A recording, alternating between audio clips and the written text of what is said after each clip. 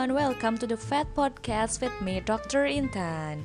On this first episode, we talk about why chocolate can toxic for dogs. Maybe the owner knew about this hazard, but on the other side, the owners sometimes don't know how and don't care with this. Okay, so as you know that chocolate is poison to dog. However, the hazard of chocolate to your dog depends on the type of chocolate, the amount consumed on your dog size in large enough amounts. So chocolate and cocoa products can kill your dog. The concentration of theobromine varies depending on the type of chocolate. For example, cocoa powder, baking chocolate, and dark chocolate contain higher levels of theobromine compared to milk chocolate. And why not chocolate? The toxic component of chocolate is theobromine.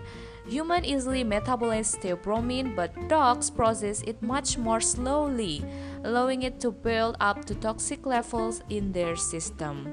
A large dog can consume more chocolate than a small dog before suffering ill effects. A small amount of chocolate will probably only give your dog an upset stomach with vomiting or diarrhea. With large amount, theobromine can produce muscle tremors, seizure, and irregular heartbeat, internal bleeding, or heart attack.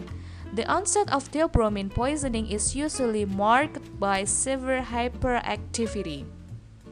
Toxic doses of theobromine are reported to be as low as 20 mg per kilo, where agitation, hyperactivity, and gastrointestinal signs such as drooling, vomiting, and diarrhea, which may smell like chocolate, can be seen.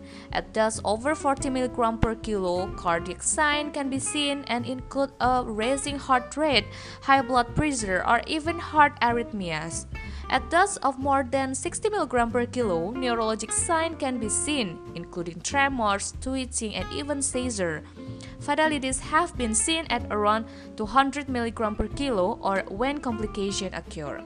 Theobromine poisoning, also informally called chocolate poisoning, is an overdose reaction to the xanthine alkaloid theobromine found in chocolate, tea, cola, beverage, and some other foods.